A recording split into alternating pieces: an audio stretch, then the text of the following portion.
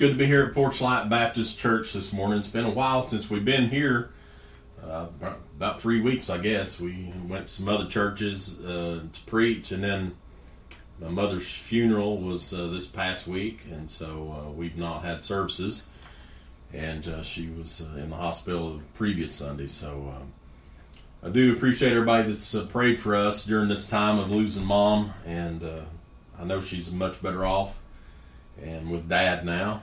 And speaking of dads, happy Father's Day to all the fathers, and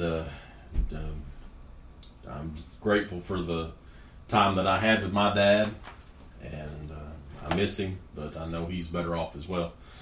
We'll get a few prayer requests here before we get started. Remember our brother-in-law Wayne's sister Martha Roberts has cancer. Also pray for Marcine Anderson. She had surgery Thursday and is at home now. She was a former church member. Her daughter was requesting prayer. Remember Angela Bowman in your prayers. And I think there's some I probably failed to write down on this list. But remember all these. Remember the lost. Pray for other churches that are preaching the gospel. Good news out of Brother Johnson's church outreach. They had 2 saved in Bible school this past week, so I know they're thrilled about that, and so am I. Anyone that's saved ought to be glad about that, and so thankful for that. And we're back into our Gospel of John sermon series. You pray for me today. I'm seeing kind of scattered for some reason, but we're going to be in John chapter 3, looking at verses 22 through 30, Lord willing, this morning on the message I've titled, He Must Increase. Now, typically, I'll preach a Father's Day message on Father's Day, but that's just not where the Lord had me today, so we'll just be right here in this study. And so you pray for us as we try to preach. And we'll go ahead and read our text, John chapter 3, start with verse 22. The Bible says, After these things came Jesus and his disciples into the land of Judea, and there he tarried with them and baptized. And John also was baptizing in Aenon near Salem, because there was much water there, and they came and were baptized. For John was not yet cast into prison. Then there arose a question between some of John's disciples and the Jews about purifying. And they came unto John and said unto him, Rabbi, he that was with thee beyond Jordan, to whom thou bearest witness, behold, the same baptizeth, and all men come to him. John answered and said, A man can receive nothing except it be given him from heaven. Ye yourselves bear me witness that I said, I am not the Christ, but that I am sent before him. He that hath the bride is the bridegroom. But the friend of the bridegroom, which standeth and heareth him, rejoiceth greatly because of the bridegroom's voice. This my joy therefore is fulfilled. He must increase, but I must decrease. Father, thank you for the reading of your word this morning. Please help us now as we try to preach here for just a few minutes on this text, and may you be glorified in Jesus' name. Amen.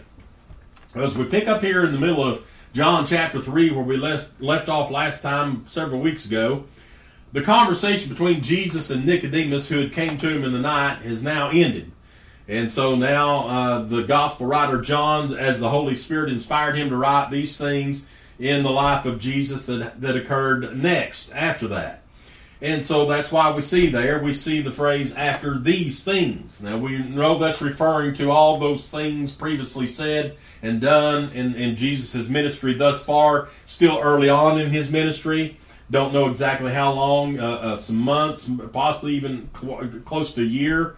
But after these things. Now, all those things took place in Jerusalem, those things previous to this, in the last, in this chapter anyway, because they came to Jerusalem for the Passover.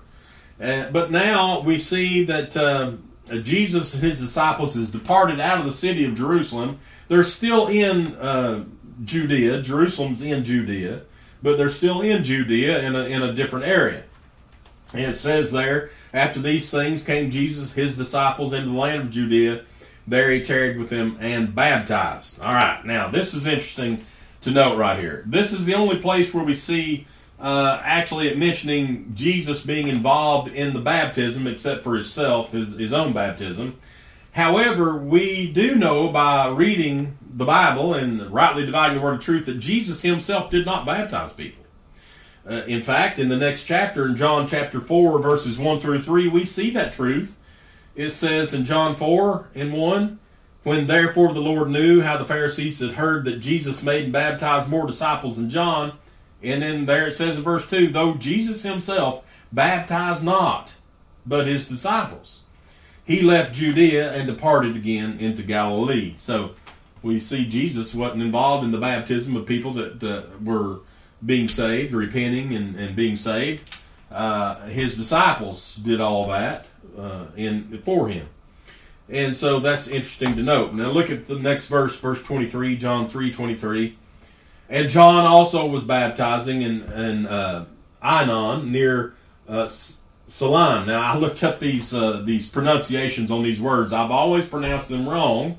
I've always pronounced them Enon and Salim. And that's not how they're pronounced in Greek. I'm not a Greek scholar by any means whatsoever. But according to Blue Letter Bible, which I always go for my pronunciations to make sure that I'm trying to say them right. Anyway, it says it's Ainon and Salim is how they say to pronounce these. So the location of this is a little hard to pin down. You can go online and Google those places, and you'll find suggested places for that location. Now, most people believe it was about 4 miles northeast of Jerusalem along the Jordan River. And others believe it was the same place mentioned in the book of Genesis, Genesis chapter 33, verse 18, where it says, and Jacob came to Shalem, the city of Shechem, which is the land of Canaan, when he came from Paddan Aram and pitched his tent before the city. I'm having a lot of difficulty today talking for some reason. I don't know why. Just pray for me. Anyway, so the location of these places, Ainon and Salim, difficult to say because the Bible doesn't come out and tell us exactly where they're at. John MacArthur in his commentary, he states this. He says the exact location of this reference is disputed. The phrase may refer to either Salim near Shechem or Salim that is 6 miles south of Beth Shean. Both are in the region of Samaria. Ainon is a transliterated Hebrew word meaning springs, and both of these possible sites have plenty of water. That's in John MacArthur's Bible commentary. All right, look at verse 24, John 3 and 24. It goes on to say, for John was not yet cast into prison.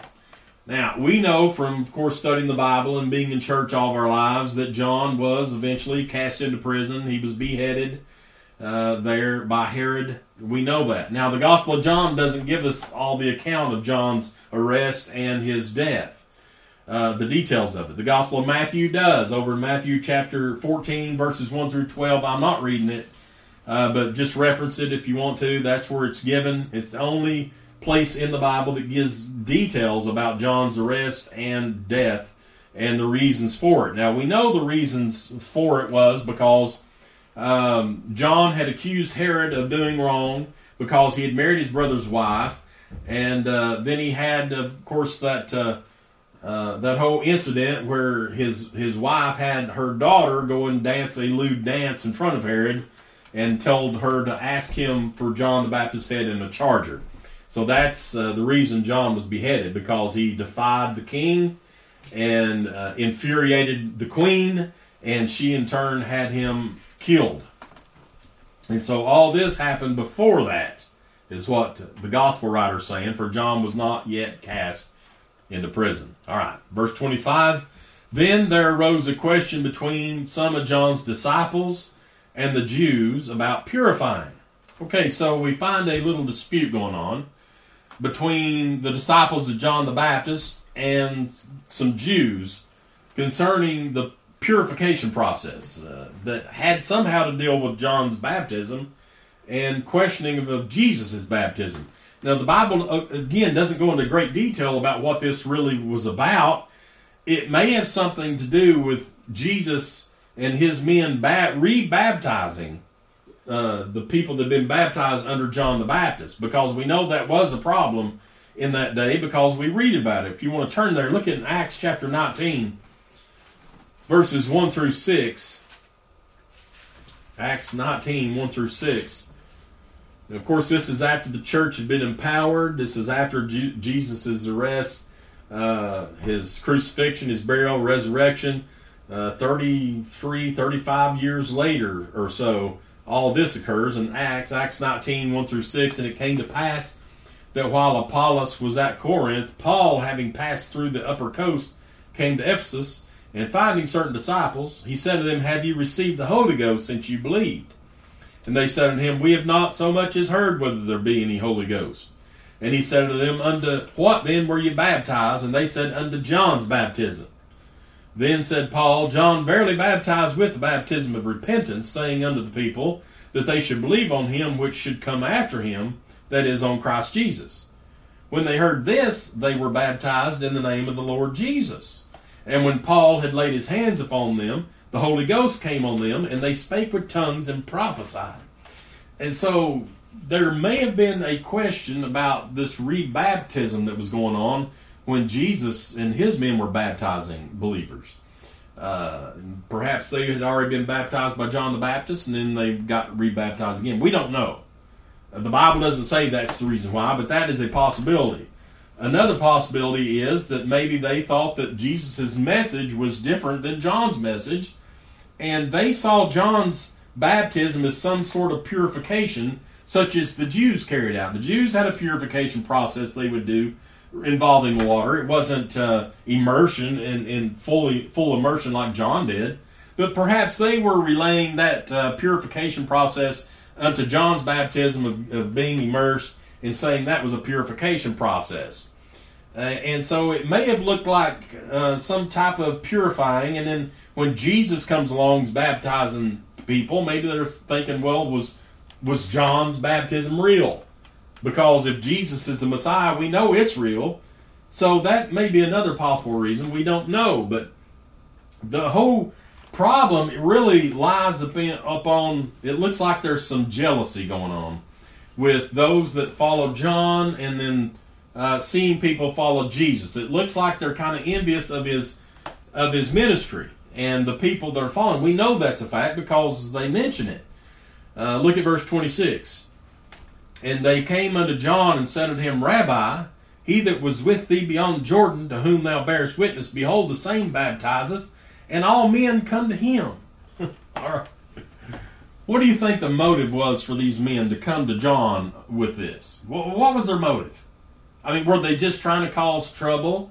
Were they actually concerned? Was they really deeply concerned that maybe people being misled, or what was it? Was it legitimate? I don't think so. I think there was jealousy. I think they were envious of what was going on. They saw their church emptying, and they saw Jesus' church filling up. In other words. And so, are they trying to place a wedge between John and Jesus? Are they trying to get John kind of riled up and wanting to have some kind of controversy? Because a lot of people thrive on controversy. They can't stand if there's not something going on all the time. I know several people that way. And if there's not some kind of turmoil or strife or something going on in their life, they're unhappy. So they'll create a problem. They'll say, I guess you heard. I guess you know about this. That irritates me. Somebody's always got to stir something up, something that stinks. Now, John's ministry had been wildly popular for many years, at least 3 or so. And since Jesus came on the scene, John's ministry now, the numbers are dwindling. And this is causing some people to be upset, it appears. And that's another thing that too many people get themselves wrapped up in, is popularity and numbers and crowds. I mean, it's ridiculous. There's a common misconception that the more people you can gather, the more successful you are. People relate large numbers of people with success for some reason. Whether it's how many people's in the pew, how many cars are in the parking lot, how many chairs you had to bring out, how many dollars are in the offering plate, and people look at that and their eyes go big and they say, wow, look at that. They get all wrapped up in the numbers. I remember when our former church, when I took it over, we had about 10 people. And before the pastor before me was there, the second pastor before me, they'd been there 20 years, they ran, 150 in Sunday school and sometimes 200 people. And then another pastor came along and half the people left, and then more of those left, and by the time he was asked to resign, there was about 10 people left. And they asked me to step up, and I felt the Lord lead me there, and we preached there for 8 years. But in that 8 years I was there, we saw some growth, small growth. It wasn't a lot. But the thing that always got me was these people that had seen the past and saw the numbers of people that used to come 10 years ago. They would just go on and on about, oh, there's just nobody here. It's so empty. Oh, look at these empty pews. And so we had a homecoming, and I invited that pastor that when they used to be 150 people to come.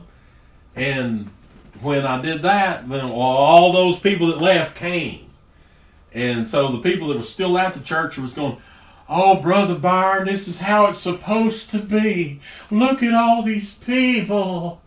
And they get so caught up in people and numbers and everything. And really, the gospel becomes second place to them. It's more about popularity, numbers. How many people can we pack in here? I can't stand that pew packing thing that a lot of people throw. Listen, sadly, churches have fallen for the lie, and they're modeling themselves after the world's thoughts and the world's means and the world's theology and how the world thinks of success. Listen, God doesn't measure the success of a church or a ministry or a pastor or anything to do with him on the same way that the world measures it.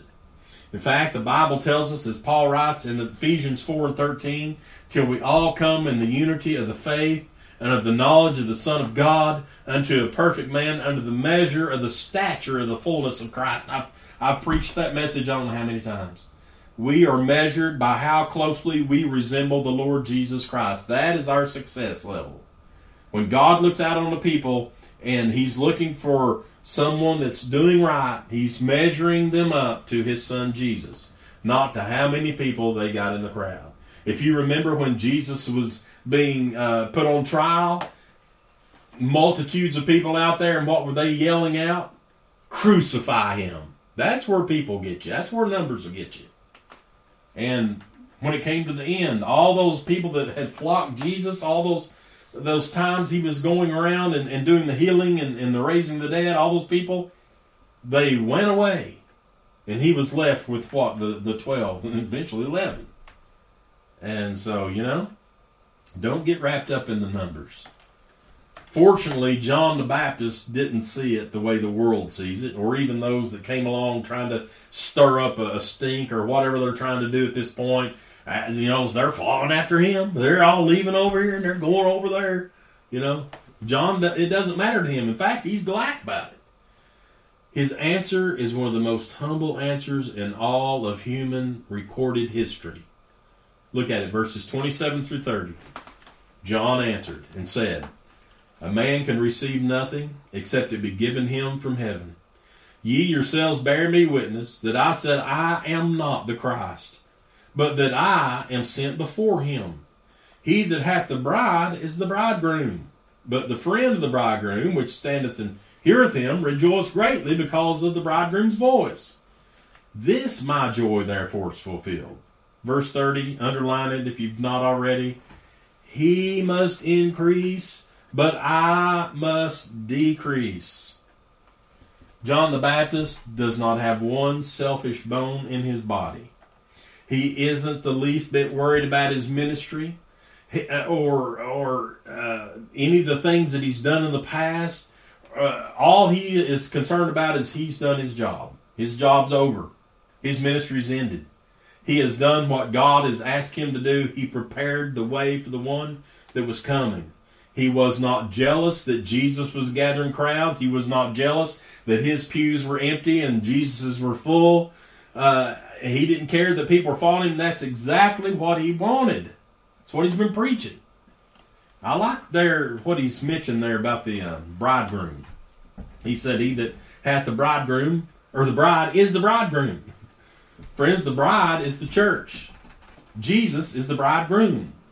If you've not ever understood that, that's just the truth. You and me were the bride of Christ. That makes Christ the bridegroom.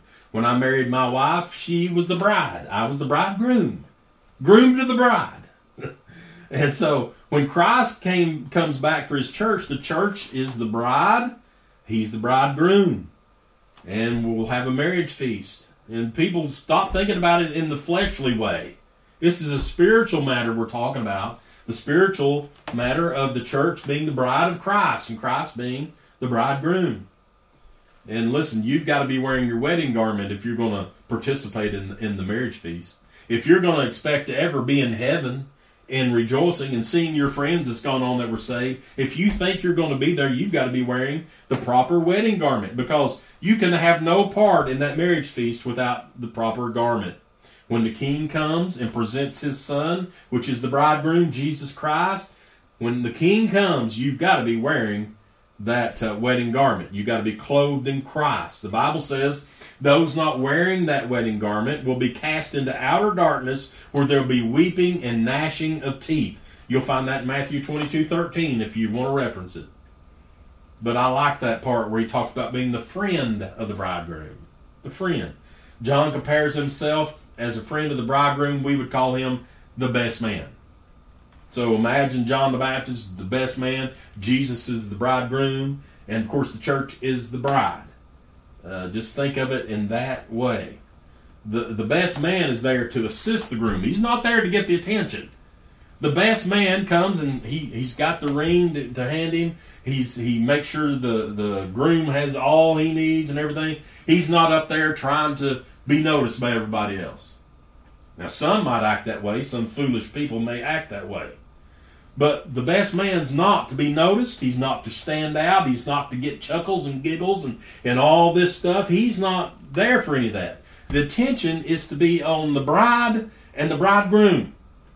And so if you're a friend of the bridegroom, you're the best man. You're there to make sure that everything's prepared. You've got everything ready for him. He don't have to worry about a thing. That's what John the Baptist has done. John's saying, I'm nothing more than the best man at the wedding. And Christ is the bridegroom, and he should be getting all the attention. Verse 30, he must increase, but I must decrease. Now, John the Baptist was really the epitome of humbleness. I don't think we can quite grasp how popular John was during the heyday of his ministry. He was the most popular preacher probably in existence since the Old Testament Elijah and Jeremiah. Those men, they wasn't popular, if you want to call it, in the world's eyes, but they were known. And John was known. Even the religious leaders of the day, those that didn't even believe his message, the scribes, the Pharisees, they came out to hear John preach. He was that popular. And not only was that popular for them for that, but they came to him. He didn't go to them. And he didn't set up some place and, hand out signs and things. People just heard that voice crying out in the wilderness. He did the exact opposite of what you're taught in seminary today. To go and find the best place and the best city and the biggest building and all this stuff. That's what they teach you today.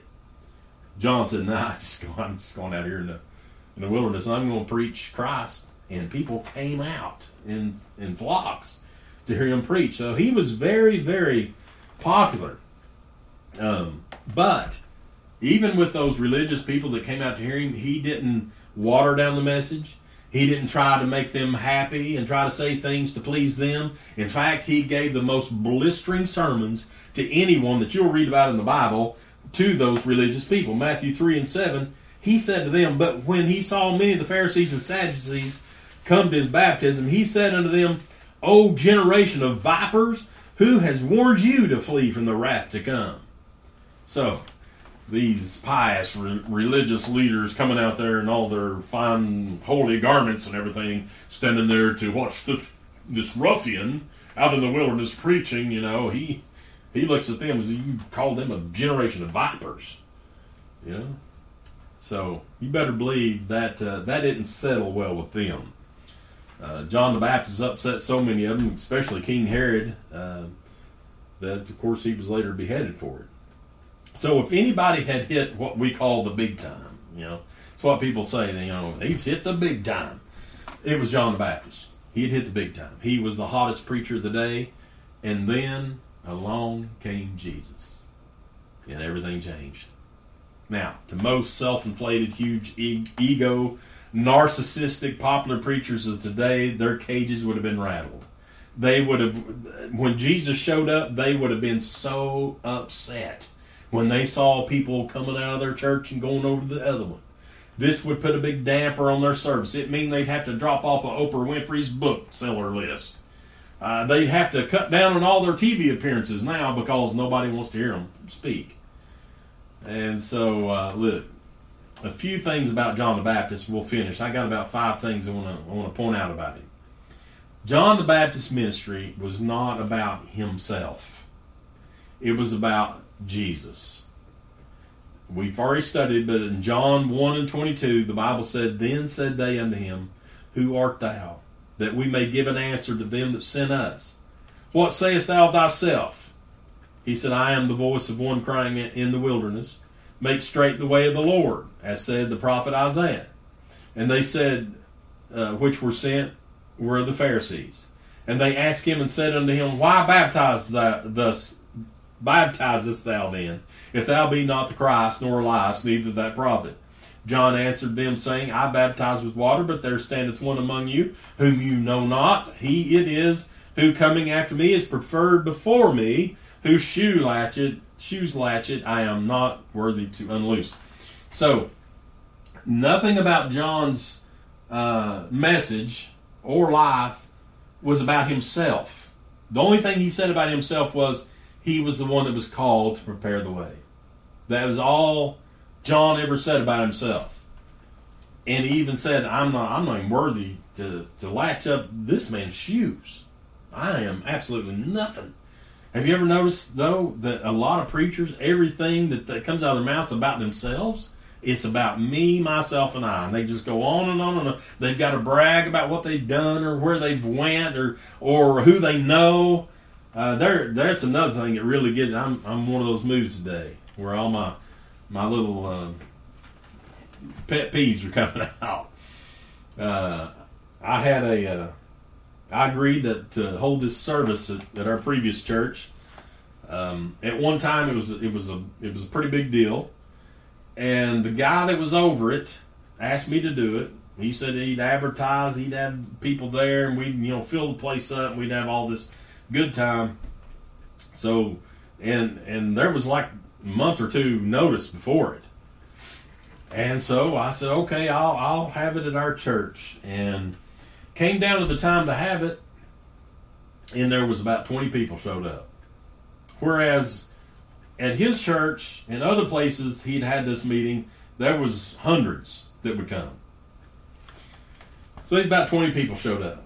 And we went through it, and I even asked my brother-in-law, he come all the way from North Carolina, come down here, and he was a guest speaker, did a wonderful job, and there was just a few of us there.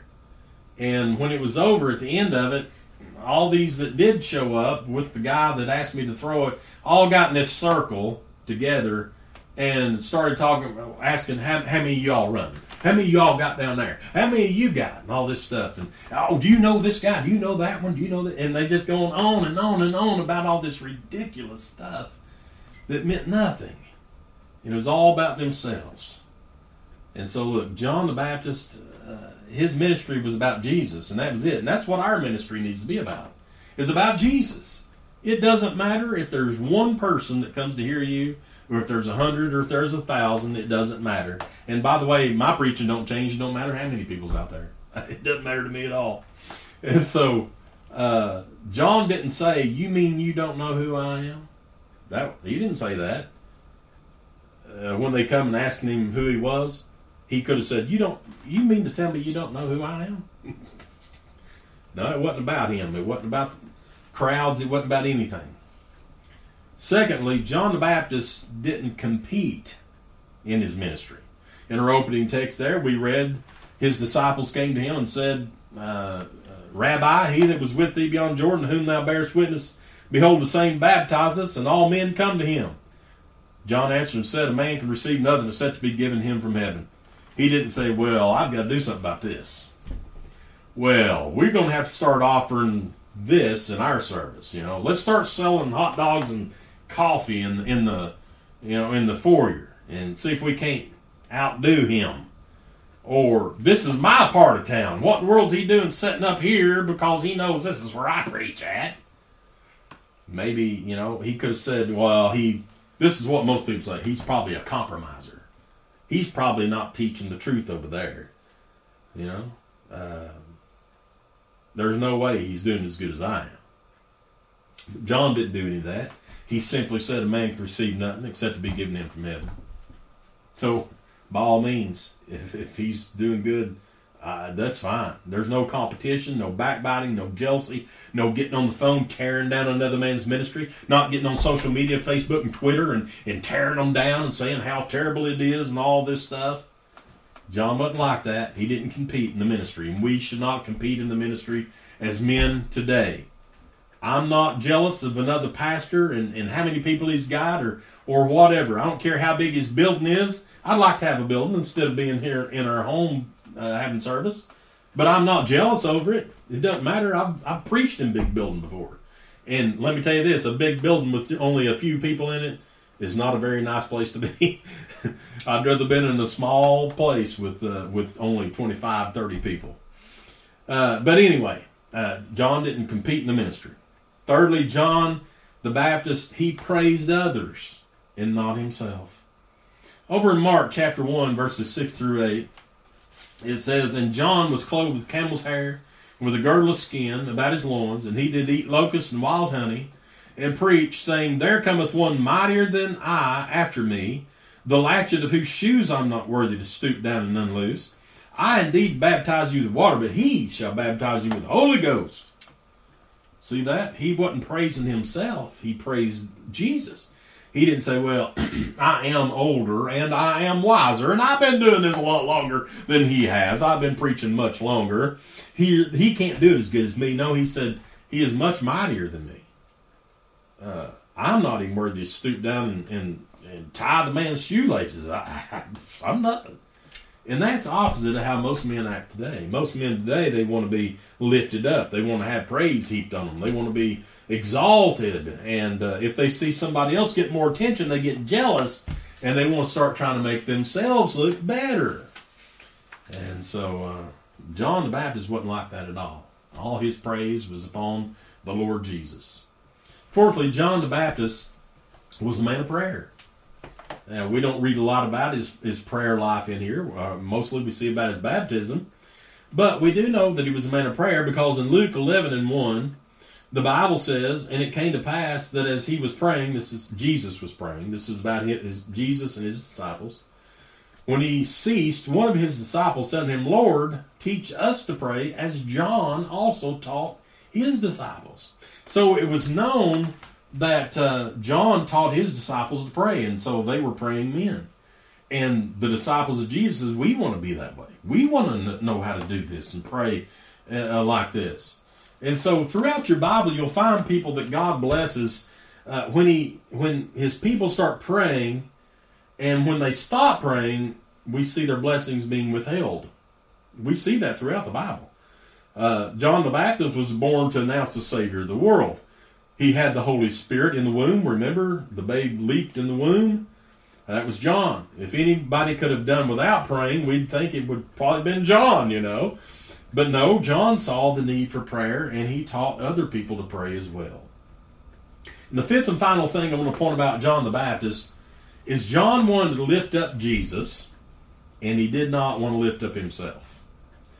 Again, in our text in verse 30, he must increase, but I must decrease. Now, every time I read that, you know what I want to do? I want to go, and I must decrease. We used to have a preacher that every time he prayed, he'd say, Lord, hide me behind the cross. And I always thought about him standing, behind a cross and preaching. But the Bible says there, John said, listen, he must increase. I must decrease. Jesus said in John 12:32, and I, if I be lifted up from the earth, will draw all men unto me. And what did John say? He must increase. In other words, he must be lifted up. That man must be exalted. Jesus must be lifted up above all. Pay no attention to me. I'm getting out of the way, and I've got to decrease. So quit looking toward me. Look toward him. I'm saddened today by the number of people that think they have to be the center of attention. There are so many people that are so desperate for people to see them.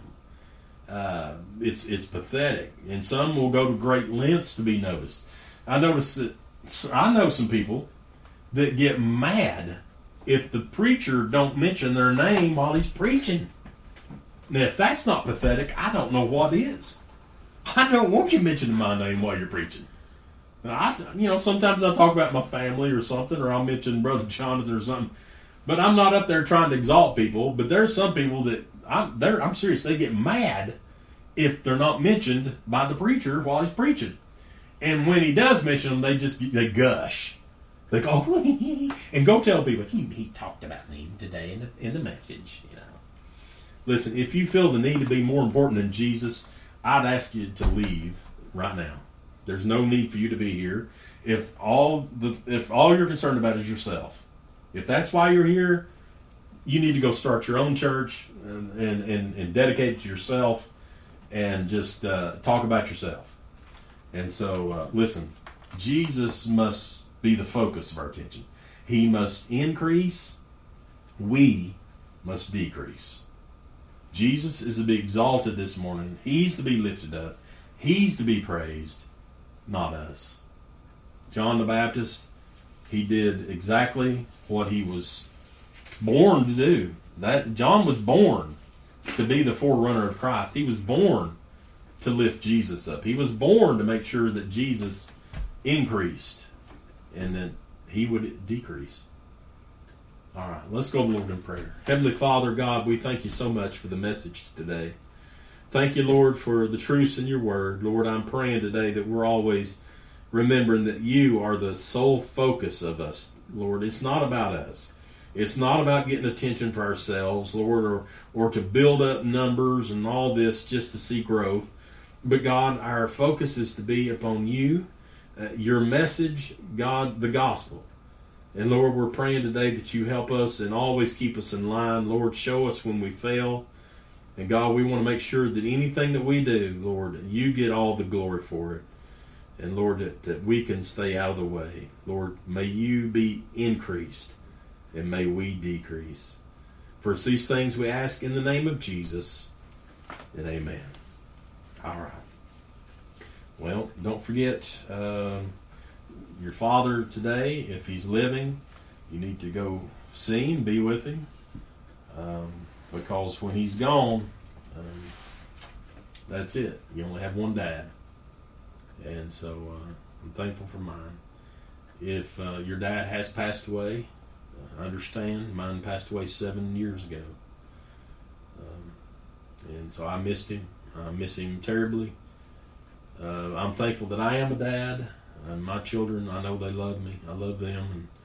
And we're going to celebrate today. We're going to have a big meal. Mary's fixed up a bunch of stuff. And going to have a good time. And I just hope everybody else does too. All right. So all hearts and minds clear. In fear of the Lord, we're separated.